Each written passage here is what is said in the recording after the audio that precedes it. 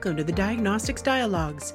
Here we present discussions with experts in diagnostics and specialty medicine, designed to keep you up to date with the hottest clinical topics. Tune in to hear Dr. Damien, aka Pat Alagia, Senior Medical Director for Quest Diagnostics, interview a variety of medical luminaries to get their take on some of the complex challenges faced by hospitals and health systems.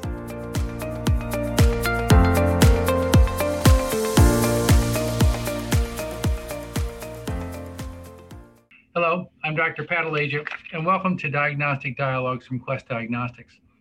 This show explores how the physicians and scientists think about the world of diagnostic testing, a topic that has taken on an incredible level of interest since the COVID pandemic started about 18 months ago. Today, we will be talking about another epidemic that is impacting our entire healthcare system, and that is the opioid epidemic. My guest today is my good friend and colleague, Dr. Jeffrey Goodin. Dr. Goodin is a highly regarded and respected leader in the field of addiction medicine, pain management, and toxicology, who leads our toxicology franchise at Quest Diagnostics. He is a highly sought after speaker, innovator, and educator who has published extensively in the area of addiction medicine, with his most recent publication titled The Opioid Epidemic Within the COVID-19 Pandemic, Drug Testing in 2020. This article appeared in Population Health Management. So Jeff, with that as a little bit of background, is there anything else you'd like to share with the audience before we start our conversation? No, Pat, I'm happy to be here, and thanks for having me. It's very timely. As you've probably seen, about a week or two ago, the CDC put out some preliminary data about drug overdose deaths in this country, and we are indeed in the midst of kind of two epidemics, our pandemic and our epidemic of opioid abuse. So Jeff, I always like to start these conversations with a story. I mean, we're both doctors, we're both clinicians, we're both taking care of people in the clinic and in the hospital. What do these individuals look like? What's driving this? You know, Pat, if you think back to when we were youngsters, right? 40, 50 years ago, we all had in our mind what an addict looked like, right? Yep. Skinny and disheveled and track marks and red around the eyes. And they looked terrible. They looked sick. But nowadays, unfortunately, drug abuse has become more recreational, so to speak. And there are intermittent drug misusers. So drug abuse has turned into even a white-collar problem. This is not just a street issue any longer. And Pat, I think you know that I used to run a drug abuse treatment center up in Connecticut. And we saw, everywhere from the homeless to the CEOs of large corporations come in with drug problems. So you're not spared based on any socioeconomic class or race or ethnicity. Drug abuse is a universal phenomenon.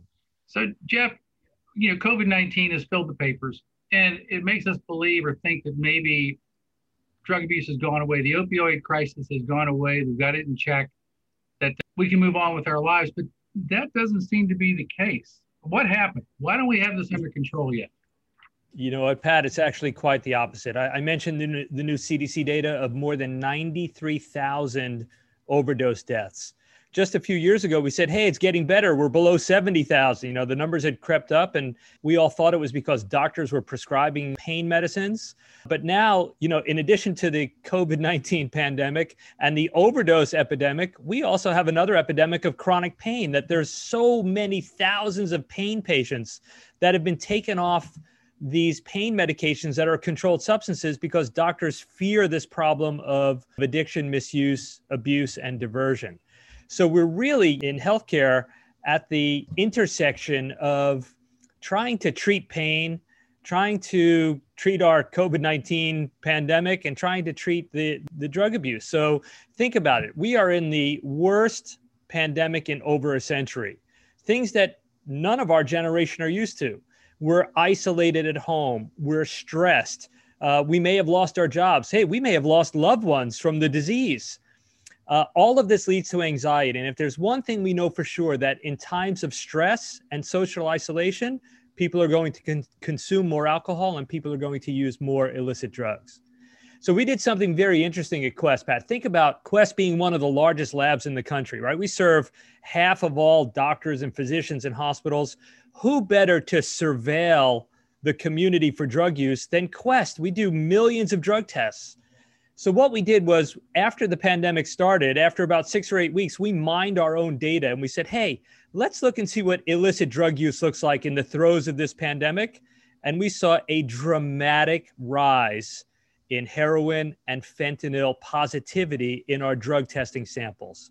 Fast forward now 6 months to a year later, and all of a sudden the newspapers, the Washington Post, the CDC is now starting to see the uptick in overdose-related deaths. So from a surveillance standpoint, Quest was phenomenal, a phenomenal source at picking up the early signs of our country's drug abuse problem.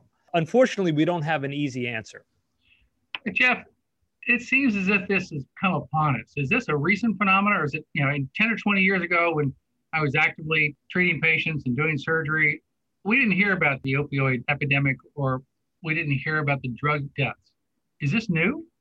Pat, we could spend an hour talking about the history of opioid epidemics, which have happened throughout history. Think about how old morphine or the poppy plant is, right? If you're a Game of Thrones fan, they talked about the milk of poppy, right? You're talking about hundreds or thousands of years ago, right? So I'll take you back 200 years ago, 150 years ago. Think about the Civil War, right? If you think about when morphine was first crystallized, when they invented the hypodermic needle, then we get into the Civil War where they fought with bayonets and big gunpowder bullets. And people had these terrible traumatic injuries, and morphine may have been the most commonly prescribed medication back then. They used it for headaches, they used it for menstrual cramps, they used it for before we understood the addictive properties. And if you remember, that took us out 40, 50 years till the government had to intervene and put all of these laws in place about opioids. Well, fast forward now to when the pharmaceutical company said, hey, you know what? Rather than these quick-acting, probably more addictive opioids, what if we develop a 12-hour formulation that releases more slowly? And yes, when patients took them appropriately, they were miracle drugs. I always say it, they revolutionized the way we treat cancer pain and really bad things. But the misusers realized early on that if they crushed the 12-hour tablet, they can have all the drug in 5 minutes, make it quick-acting. And if you remember, Pat, when you prescribe the oxycodone, like the Percocet or the Lortab or the Vicodin, those are 5 milligrams, 7.5 milligrams. Well, the 12-hour versions come in 20, 40, and 80 milligrams. So think about, you crush one tiny little pill, you get 15 to 20 times more drug than you were getting with what you and I used to prescribe. So the availability of pure prescription opioids in higher doses in those forms, did they cause the epidemic? Absolutely not. Drug abuse has been a problem for as long as we've had, plants and flowers and alcohol.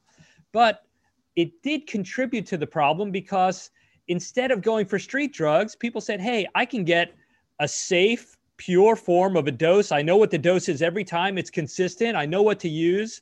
And unfortunately, it did contribute to our nation's opioid epidemic. I don't think it caused it. I think doctors have really curtailed their prescribing. Like I said before, I think it's affected our pain patient population. But you go to most clinics now, most primary care doctors, they're not using opioids for headaches and fibromyalgia and ankle sprains, and even your oral surgeons after wisdom teeth extraction. Motrin or Tylenol, that's your primary drug. Yeah, hey, you need 2 or 3 tablets to get you through a few days. But the days of 30, 60, 90 tablets for acute pain of opioids, I think those are long gone. How did we miss it? We were trained to give pain medicine, dispense number 30, Percocet 2.5 or 5, no refills, okay, you're safe. And, then we had another set of drugs that came out. Obviously, we want to focus on keeping our patients comfortable post-operatively or post-procedure, or if they have bad bone pain from cancer or they're in hospice. It all kind of merges into the same kind of way of thinking. How do we miss it as doctors? We're smart, we're on top of things. What is it that changed? So Pat, I'll tell you, what I think has changed is technology in the form of prescription drug monitoring databases and urine or other matrix drug testing. So 2 of my colleagues, Nat Katz and Gil Fansulo, did a study, and I bet you it's 25 years ago now, just to date myself. One of these guys was head of pain at Harvard, and the other took over the pain center at Dartmouth, right? So not too shabby. Yeah. And these guys said, this is when urine drug testing really just was in its infancy. These guys said, we don't think guys like us need to adopt drug testing. We think we know our patients well enough. Well, they tested a couple hundred people in their own practice, and they found 40% Believe it or not, Pat, we find 50% these days, upwards of 50%, which we publish in our health trends data. I'll talk about that in a moment. But these two national, perhaps international renowned pain experts found more than 40% of patients in their own practice, when you drug test them, either didn't have the drug in there they were supposed to have or had another drug in there that didn't belong there. So how did we miss it? I think people are very nonchalant and don't recognize the dangers of drug mixing or using medicines the way they want to use them and not the way we tell them as clinicians to use them. For example, there's not a week that passes that somebody in my practice doesn't come back positive for a benzodiazepine that I'm not prescribing. And when I say, hey, you're on pain medicines, it's a danger for you to mix this sedative tranquilizer, this Ativan or Xanax or Valium with your opioid. Where are you getting it from? Well, when I'm stressed, I'll take one of my wife's drug X. Or when I can't sleep, my friend gave me some of his Ativan. You know, people don't recognize the dangers of drug mixing. And these people don't look like drug addicts. They're just normal people that think it's okay to mix their drugs. So I think between drug testing, so we're now able to monitor patients' compliance, and every state in the country now has a database that within 24 hours that you fill a prescription at a pharmacy, the pharmacy has to enter into the database the controlled substance that you received, how many tablets, who the prescriber was, how many refills, you know, all of the data. And docs in most states are mandated almost every visit to go on that database website and see where are their patients getting controlled substances. You know, at the start of developing these PDMP, prescription drug monitoring programs, they looked in Massachusetts, and I forget the exact number, but there were millions of tablets dispensed to people that were filling at 4 or more pharmacies. And we had to do away with that, this doctor shopping phenomenon. So now that we have a universal system of prescription drug monitoring in the form of a computerized database that we can check, now that we have higher level, more accurate drug testing, we're able to really keep our fingers on the pulse of our patients. So what do? I drug test my patients. Guess what? If you're behaving, you don't have anything to worry about. It's the misbehaving ones that usually put up a fight. But Jeff, you bring up an interesting point. You know, the doctors I know, and also the nurse practitioners and the healthcare professionals, we're all trying to do the right thing. And you know, from what I understand, the drugs are much, much stronger now than they were maybe 10 or 15 years ago. Even if I'm trying to do the right thing, is it still possible to get addicted? You know, Pat, I'll tell you what I tell most of my patients. Addiction is in the patient and not in the drug, right? They all want to know if one drug is more addictive than another. So I'll ask my patients a number of very point-specific questions. Are you a drinker? Yes. Okay, how much do you drink? Well, at the Christmas party, I have half a glass of champagne. That's a different story than, you know, I'm good for 5 or 6 beers a night. Or, yeah, I'm drinking on most nights. Do you smoke? Okay, how much do you smoke? What are you smoking? And how long have you been a smoker for? Have you ever had a prescription pain medicine that gave you euphoria or made you feel good? I try to ferret out from my interview with patients, what is their propensity to misuse a drug?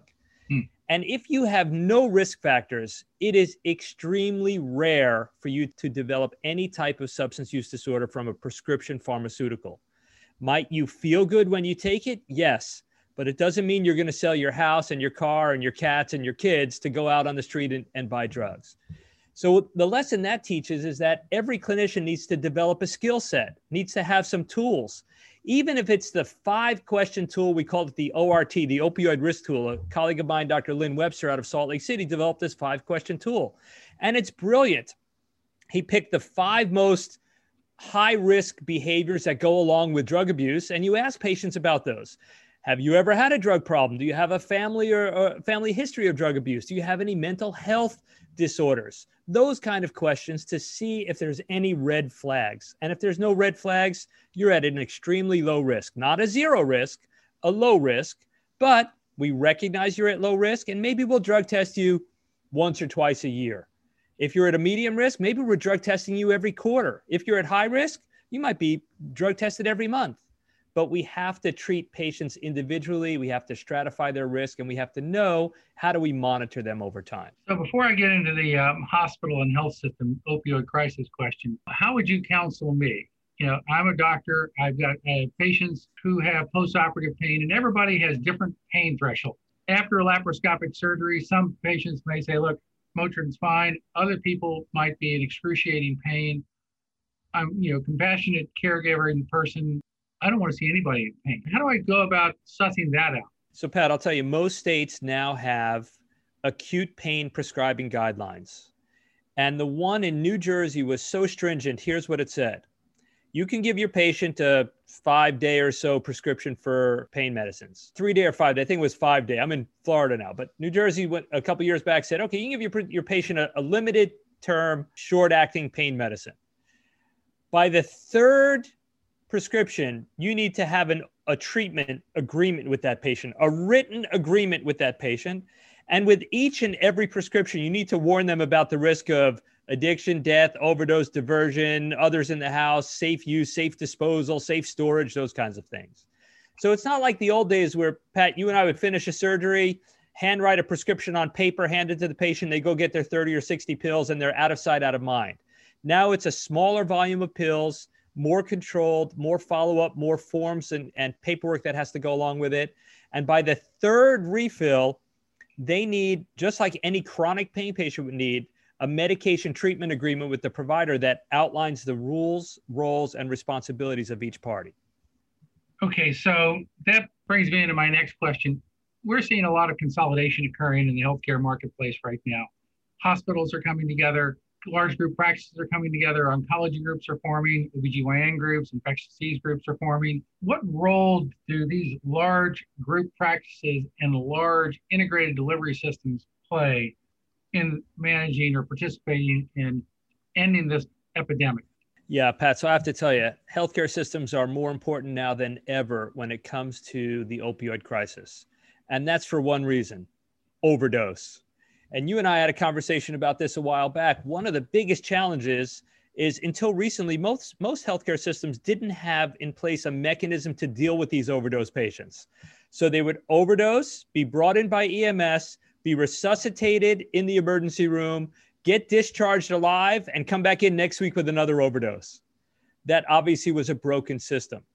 So hospitals are now like a main care provider point for patients with substance use disorders, especially those who overdose, right? So many hospital systems have put in place kind of like a navigator system. We learned about the navigator system in our hospital when oncology put it in. Hey, the oncology patient is quite complex. If we had one person that oversaw their care, where do they park? How do they get into the mammography center? Where's the CAT scan? Hey, how do I get down for my PET scan? Hey, who keeps all the results in one place so everybody gets to see them? And that navigator pretty much changed the way we treat the oncology patient to put all of the information in one place. Many hospital systems are adopting this treat in the ER with almost like a navigator person. Hey, before you leave this emergency room, you're going to have the name, telephone number, and contact person at the local substance use treatment center, because from here, you can't just go back out and overdose again and come back in. You have to go for some type of treatment. So I think the hospital systems are getting more and more involved. Pat, the data is getting a little old, but 2017, 2018, more than 430,000 ER visits in the US for opioid overdose. 400,000. And that's a few years ago, before we were in the pandemic and before this, synthetic fentanyl crisis really hit this country. And think about what happens to the ER. You're there for appendicitis or fracture or migraine headache. Well, sorry, you can't come in. You have to wait till we clear some beds because we have a couple of overdose patients in there. You have sepsis, and you have to go to the ICU. Well, we got to clear the ICU. We have a couple of intubated overdose patients there. So it really was a true burden on the healthcare facilities. Now the hospitals are working so that social workers, patient care advocates, physicians, nurses, they all communicate with one system, and they can get that patient with an opioid problem to the appropriate facility for treatment. That's not the hospital. Sometimes it's affiliated with the hospital, but usually that's out in the community. So let me expand on that a little bit. You said earlier that 95,000 deaths occur, from addiction or opioid. And then you said over 400,000 emergency room visit for opioids. Are you telling me that 25% of the people who are coming into the emergency room are dying because of the lack of integrated care? Pat, I'd be willing to say there's 10 times the amount of overdoses that happen in the community that either go unreported and patients survive because they keep breathing. They just eventually wake up, right? So listen, that's a pure guess, Yep. but I'd say you're talking about millions of overdoses, of which more than 400,000 4 or 5 years ago came into the ERs. It is just a tremendous community problem, no question about it. To pick up on the community issue, we now talk about integrated delivery systems. It's no longer my doctor's office, the ambulatory care center, and the hospital. It's integrated delivery. It's care management. It's using these navigators. How do you create those systems? And I'm going to ask you a little bit about, how Quest can help these integrated delivery systems with the work that they're doing. But give me a blueprint that you have in your head. Obviously, you're the expert. You've been doing this for a long time. You work in an academic medical center. You've had a big practice, on and on and on. How do you get your head around this? Because it's a problem that we haven't quite solved yet, and we need to solve, because as individuals who care, this is breaking your heart. So where do we go? Yeah, so Pat, I'll tell you, the first thing that comes to mind is, unlike almost every other medical specialty where patients come to you for help, some of these people don't want help. Yeah, hey, save me, give me my Narcan, right? And let me get out of here, because I don't want to go for treatment. I've been for treatment before. Who wants to be on methadone or Suboxone? I don't want to go through withdrawals. Or, if you think about it, I used to come to your office, you were a gynecologist, so I wasn't coming to your office, but, a woman would come to your office and, hey, I want your help. I need your help. They come to my pain center. Hey, I want your help. I need your help. But when they have substance use disorder, unless they're coming in for treatment, they don't necessarily want our help. And unfortunately, think about, you're poorly controlled. Where compliance is a problem. Compliance is a huge problem. And why is it a huge problem? Because their brain chemistry has changed over time in the patients with opioid use disorder, and they crave medicines. Hey, look, sometimes I get a junk food craving and I gotta fill it, right? Imagine if that was to an illicit or a controlled substance, and that's what it's like for these people. And to make matters worse, Pat, now that fentanyl is combined with so many illicit drugs on the street, fentanyl is so short acting that it makes them want to go back for a fix even more and more and more, like more quickly. So they get into this vicious cycle where they don't necessarily want to quit their drug use. And then go to any substance use treatment center and you will find, 50, 60, 80, 90% recidivism. It's a hard disease to treat, because even when these people get on the right track, the minute that their stress, their anxiety, their depression, their family crisis hits, they turn right back to their drug of choice. It's a very difficult problem to address. And I think healthcare systems are in a great place to do it. I think Quest is a great partner, because I'll tell you, in 25 years of pain management, you cannot keep somebody compliant unless we have an objective tool to know what's in their system. And the only objective tool that I know of to know what drug you've taken is drug testing. Hey, I can go on the web and look up your prescription history. It doesn't tell me about your wife's medicines that you're taking or the drugs you're buying on the street. I need to know what you're taking. And then for me, the only way to know that is drug testing. The science of drug testing, the toxicology of drug testing has gotten so much more precise in recent years. We could test down to the picograms of blood in your system. Hey, we have tests for alcohol now. The breathalyzer picks up only a few hours. We have other minor metabolites of alcohol. We could tell you 3 or 4 days worth of alcohol consumption, 3 or 4 days later. So for those that it's not just opioids or stimulants, we could even look for alcohol in the lab. So I think our listeners need to understand that it's going to be a real challenge to get on top of our country's drug abuse crisis if our clinicians don't know a little bit about drug testing. Okay, great. So we got the test, Jeff. And you know me, I like a plan. I'm a surgeon, they say never let the skin stand between you and the diagnosis. I want results. So assume that you're the CMO of a large healthcare system and you have people who are now seeking a cure. And I'm going to ask you what triggers people to actually look for help rather than look for the drug. That's the first question. But now they're seeking a cure. They want to get better. The trigger has gone off. Now I'm going to ask you the same question I asked Dr. Racky about the MS Center. What kind of coordinated care do you need to develop, and where does testing come into that? So if you're talking to me in terms of designing that system that's going to care for the people who are seeking care, what does that look like? I'll give you a quick rundown. Most hospital systems have figured it out already. They need a partnership with drug abuse treatment centers in the community, because most hospitals don't have the facility or the staff on site to handle this problem. So there has to be a two-way communication with a reliable drug abuse treatment center. That drug abuse treatment center has got to provide acute care and chronic care. They need to provide detox in the form of buprenorphine, which most people know of as Suboxone, or methadone. They need to provide maintenance for these people that require maintenance substitution therapy. There has to be rapid access to intervention and treatment. You cannot let these people go back on the streets for weeks or months at a time. You have to get them in. You've got to educate your entire staff, maybe even have policies and procedures surrounding opioid prescribing that's consistent with state and federal guidelines. You need to make sure that you're offering some type of opioid or controlled substance education to your clinicians and your nurses in-house. You need to make sure that your clinicians know how to access the prescription drug monitoring database. I'm a faculty professor at University of Miami now, Pat, and when I go into the EMR, I can click one button that connects me to eForce, which is Florida State's prescription drug monitoring program.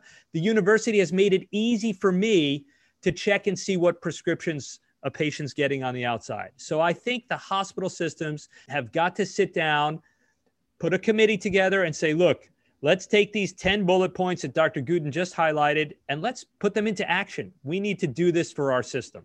Sounds like a heavy lift, but it's an important lift because, again, you're having people come into the emergency room in extremis. We're helping them recover, and then we're saying, let's see what we can do to get you better. And we need a system and a coordinated system to, help them help themselves. So, Jeff, do people get cured from this? I mean, so you inadvertently got started on a strong narcotic after your orthopedic surgery. The surgery went well. You were off and on pain medicine, and you're stuck. And now, somehow or another, you start to look for some fentanyl, or you begin to look for heroin or whatever. And you've got a family, you've got a job, you have a profession. What do you do? I need some hope here. Okay. So because remember, we have to care, but we have to deliver them across that chasm that helps them get better and re-engage with their community. Yeah, Pat. So I don't want to paint such a dark brush across the disease, but it's a tough disease. So let me tell you, I've treated thousands of patients with opioid and substance use disorder in my history. And I will tell you, just to kind of stereotype across the board, if you have a normal psyche and you started on pain pills, or let's say you're an athlete and you got injured and you started on pain pills and you got yourself what we used to call addicted or hooked on the medicine, you have a really good prognosis. But if you're starting out with bipolar disorder, schizophrenia, severe anxiety, major depression, you're in for a tough road, right? Because you lose the ability to handle those underlying issues, and you turn towards alcohol and illicit drugs to help you with your mental stress, for lack of a better word. So in general, if you have concomitant psychiatric disorder, I find substance use disorder to be a recurring disease. They go hand in hand. We used to call that the dual diagnosis. And then you throw chronic pain on top, and now it's the trifold diagnosis, right? It's just very difficult to handle when you have the three of them together. So what you need to do is have a good team of mental health professionals. Patients are maintained on whichever antipsychotic, antidepressant types of medications they need, and they're maintained sometimes even long-term on methadone or buprenorphine.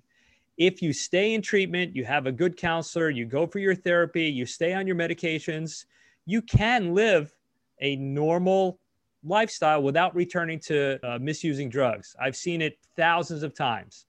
Unfortunately, there are patients whose psych disease gets the better of them and they continue to revert back to these illicit drugs where, despite a great team effort, we just haven't been able to capture their disorder. We just don't have either the science or the technology to be able to do that yet. Okay, so Jeff, being my normal charming self, how do we do better?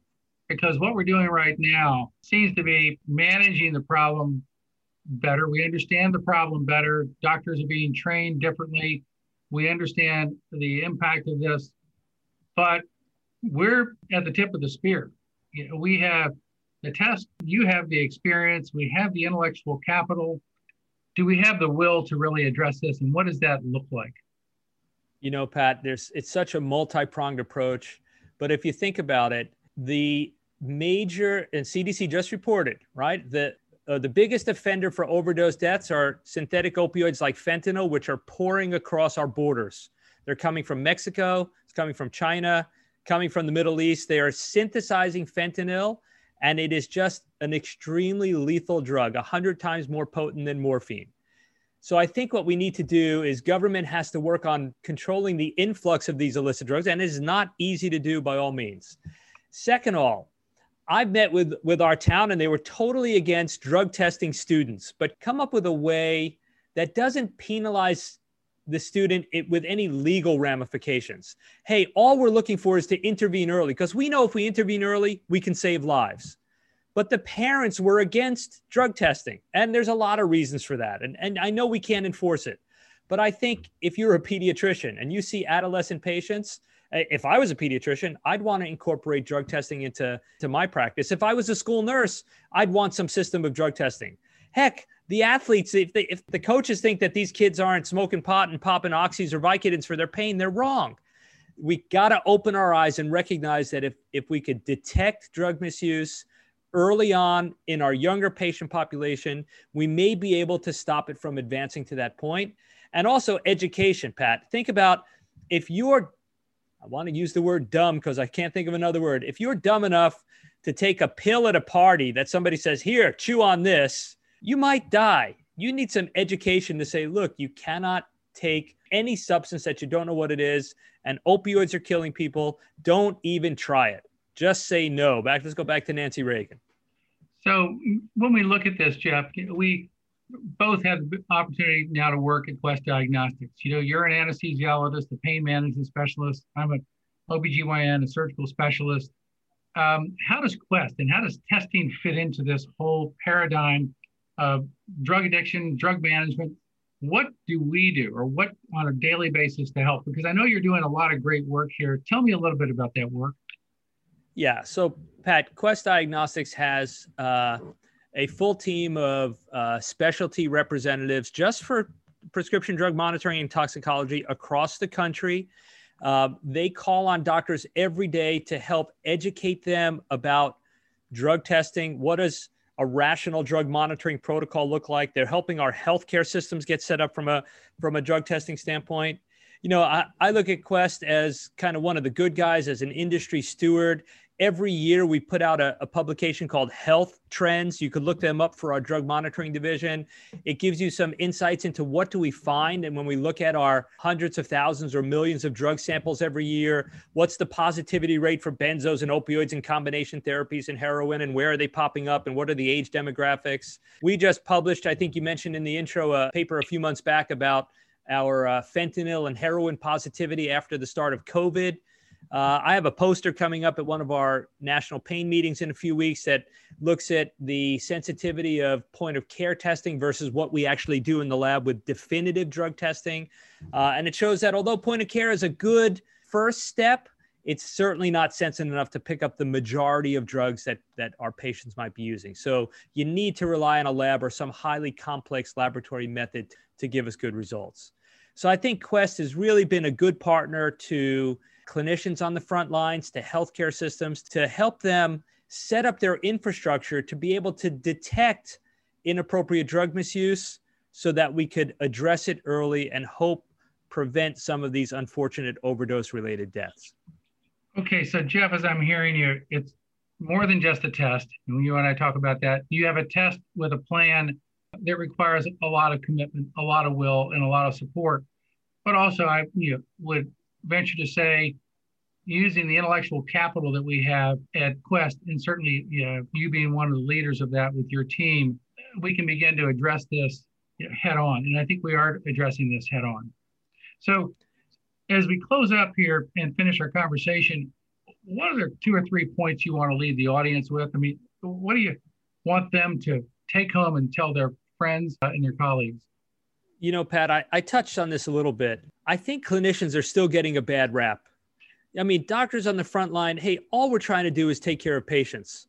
And there are some patients, I work in a pain center, that literally have failed every therapy and have miserable disease and terrible pain. They don't have cancer.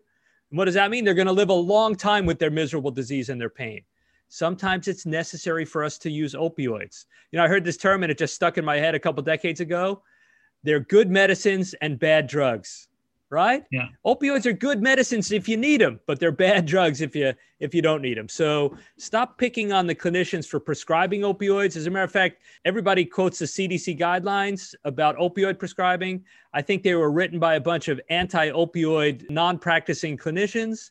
As a matter of fact, the Department of Health and Human Services task force came out and said, look, be careful following the dosage guidelines for CDC. Even AMA just came out with some statement about that it could be hurting patients, this guideline that CDC put out, which basically said, hey, if you're going to use opioids, use really, really tiny doses. And, I agree we needed some change to the overprescribing that was going on out there, but don't chastise your physicians because they're trying to take care of patients with really bad issues. Number two, if you are a clinician, never, never, never be afraid to ask your patients about drug and alcohol use. If you don't ask, they won't tell you. And if you have any challenges at all, ask them to pee in a cup. We have saliva swabs now. You can't make pee. You're embarrassed. You don't want to give me urine. Here, we have saliva swabs at Quest. Hey, you really don't want to do anything? We could take blood if we had to. It's not the best medium, but we'll take it. And then for the healthcare systems, you have to put a team in place to address this challenging group of patients with substance use disorder. They are not going away. As a matter of fact, they're growing year after year. Wow. So summarize, stop picking on the docs, or the healthcare professionals. They're doing their best, but also make sure that they're accountable. We got that. Ask about drug and alcohol use. They may be uncomfortable conversations, but they're essential conversations. And then the way you attack this opioid epidemic is through team-based care. I have that right, Jeff? I couldn't have said it better, Pat. This was fantastic, and I appreciate you asking me to join you today. Okay, so we just had the opportunity to visit with Dr. Jeffrey Gooden, who's a pain management specialist who leads our toxicology division franchise at Quest Diagnostics. We're going to be wrapping up here for Diagnostic Dialogues. And again, I'm Dr. Pat Alagia, your host today. And if you want to hear more interviews with our conversations with our franchise leaders, tune into Diagnostic Dialogues. You can get it on your local podcast stations. Thank you so much again, Dr. Gooden. Thanks, Pat.